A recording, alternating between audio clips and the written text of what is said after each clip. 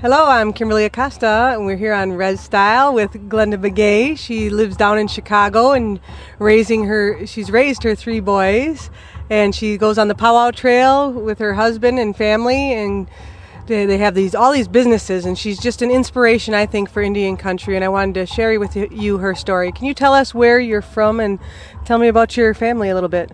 Okay, I'm originally from Santo Domingo, Pueblo, known as Kiowa, and but now I reside in Chicago, Illinois, and I'm a proud mother of three boys, and they're all men now. And we do the Powwow Trail because it's our way of life now, since we're away from our pueblos and our reservation.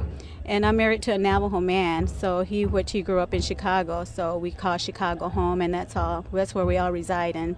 So to keep our traditions and stuff living in a big city, we focus on family traditions, and that's what's really kind of kept us together, and our family bond and our love. But my husband's a silversmith, and I'm also, I help him with silverwork, and I learned silverworking through my husband just by watching him. So I've learned a lot, so we both work together. And I also do arts and craft, beadwork, and I make regalias for my boys and, whoever. Tell us about they're the Begay boys, the famous Begay boys. This isn't just any boys. So tell us about the Begay boys. Okay, well, yeah, they're known as the Begay boys. They're all brothers, of course, and they started off really. Their names, my oldest one, Samuel Begay the Fourth, Jamie Natani Begay, and my youngest, Michael Robert Lupi Begay. So they're all well known. We've traveled the Powwow Trail since they were tiny tots, and they've been contesting dancing since they were in tiny tots and on up. So they still dance. So that's. And you've been all over the world. We've been all over the world. We've been to London, England. We've been to Singapore, and we traveled across United States. And we still travel, and that's just what we love to do. And you guys do not only do merchandise booths where you guys all make everything, a lot of what you sell, but you also have food booths, and then you guys dance. How do you do that all?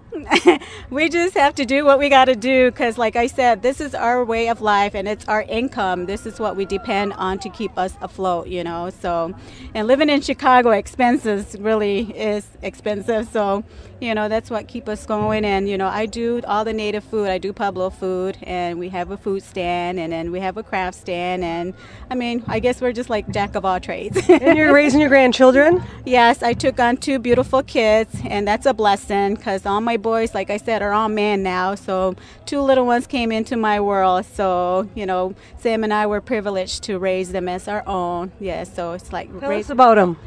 Their names are Elia Begay, she's 9 years old, and Raymond Begay, he's 8. So, and they're both dancing too. So, and they're just big characters. They keep Dad and they keep us going. So yeah, so they're just wonderful kids. So they're learning the ways too. They're following in their older brother's footsteps. So they're dancing in powwows too. So, and when they're not in school, they also help with crafts too. So they make little hair ties. So we sell those for them. So whatever they make off of that, that's what they use to go shopping. So yeah, Sam always tells me, quit spoiling them, don't just give out money, make them earn it so they can learn what hard work is all about. So, do they help you make the regalia? Yes, they do. Actually, Elia helps me roll the cones and stuff, or she'll tie the knots for me for my jingles, and she does a lot of the pattern cutting for me. So I try to really teach them really young. So that's how I did with my boys. Like a lot of people are surprised that my boys can all cook.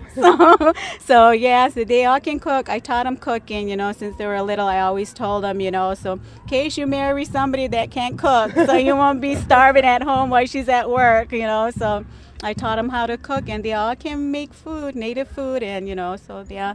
Like my youngest son, Michael, he just graduated culinary arts school, so and then he landed a great job as a chef, so I'm really proud of him. So, and then the oldest one, he's taking care of my two beautiful granddaughters.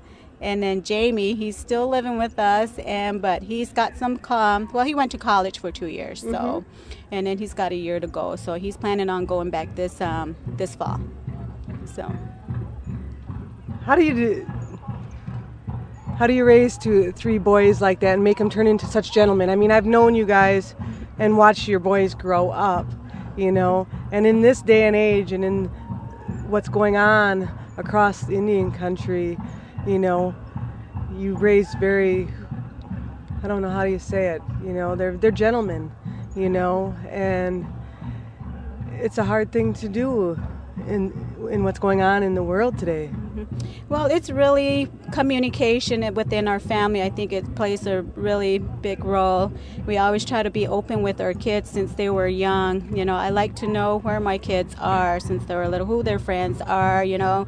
And, you know, like I said, our traditions. And, you know, I come from a really strict background of traditions and, you know, was raised as being modest. And I think we're losing a lot of that with our young women nowadays. And I try to keep that going in our family. I'm teaching my daughter to be modest because I think that's really kind of stepping into, you know, being a very young, respectful woman. And, you know, I don't allow a lot of things in my home. And I try to keep my boys focused in the native ways as how I was raised and how my husband was raised too. So, and very, like I said, most important thing is communication and, you know, love, and then be there for your kids, you know.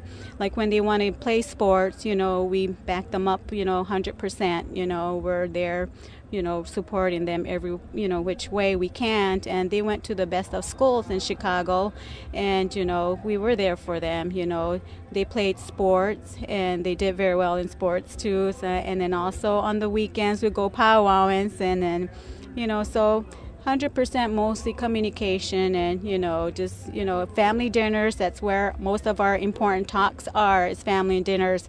And when we eat family dinners, nobody eats in the living room. Nobody eats in their bedroom. You know, we all sit at the dining table, and we don't have a TV in there, and that's the time we all talk. And we talk about old stories, or they're always curious how I was raised on the reservation, because I grew up on the Pueblo. So, you know, I talk about how I was raised, you know, what I've done with my life, and, you know, being raised up in the Pueblos. And it's a lot of difference, you know, raising kids in this, you know, city life. So, yeah. And you did it in the city life. I mean, that's huge. Yes, it is. Especially Chicago, you know. There's a lot of things in Chicago, a lot of tempting things that my boys could have easily gone into, you know, like there's a lot of gangs, you know, which I was a little scared, you know, raising my boys in the city. But like I said, our traditions and our powwow traveling, you know, with arts and crafts, we try to keep them focused on that, you know.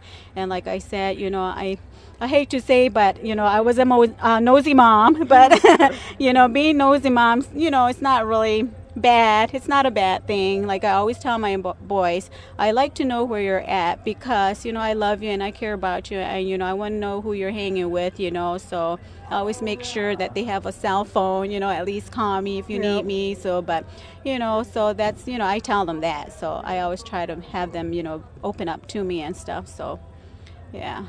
And you guys also in the wintertime, I know that you guys plow, and you also do wholesale of a lot of your crafts, right?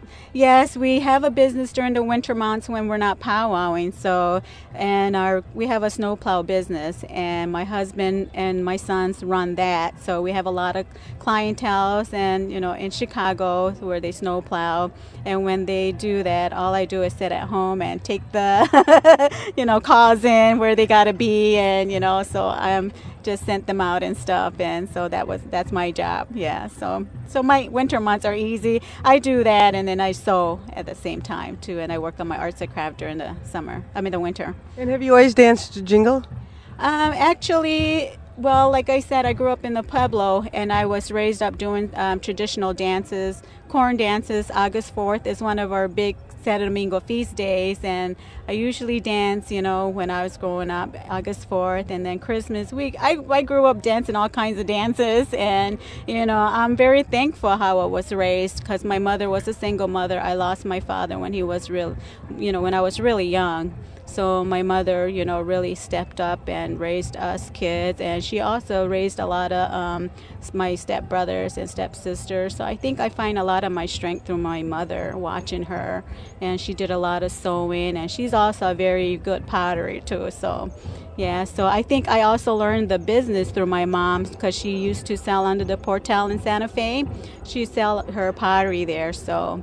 And then I, you know, sit with her under there, the Portal, and I watch her how she, you know, sells her pottery, how she does her business. And I think a lot of my business, you know, ways came from there, from my mom. So my mom's is a really, inspiration to my heart. So Have you guys been back home to the reservation?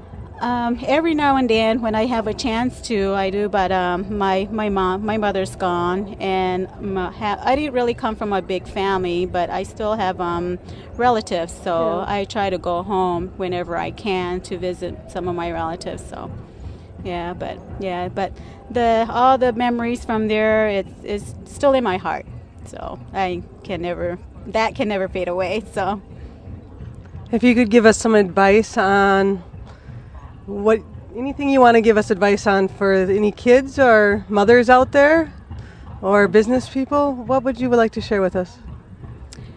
Just when when you have kids, just open up to your kids. Don't push them away. I mean, nowadays, kids need a lot of love. I think that's what's missing. Because a lot of mothers are starting to be workaholics. But find time for your family.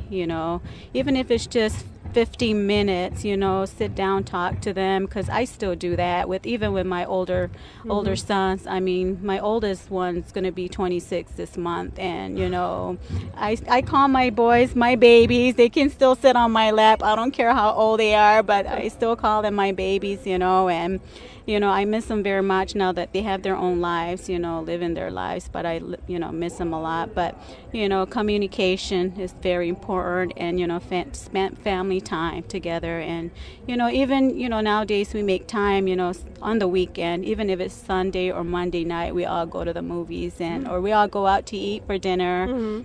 But find time for your family. That's the most important thing. And because you have to be there for your kids, guide them down the path, because we're the ones that were already lived our lives, and we know what's right and what's wrong.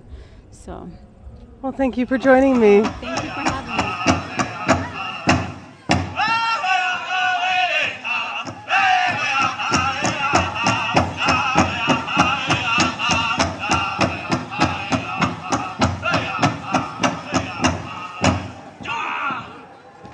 All right, line it up.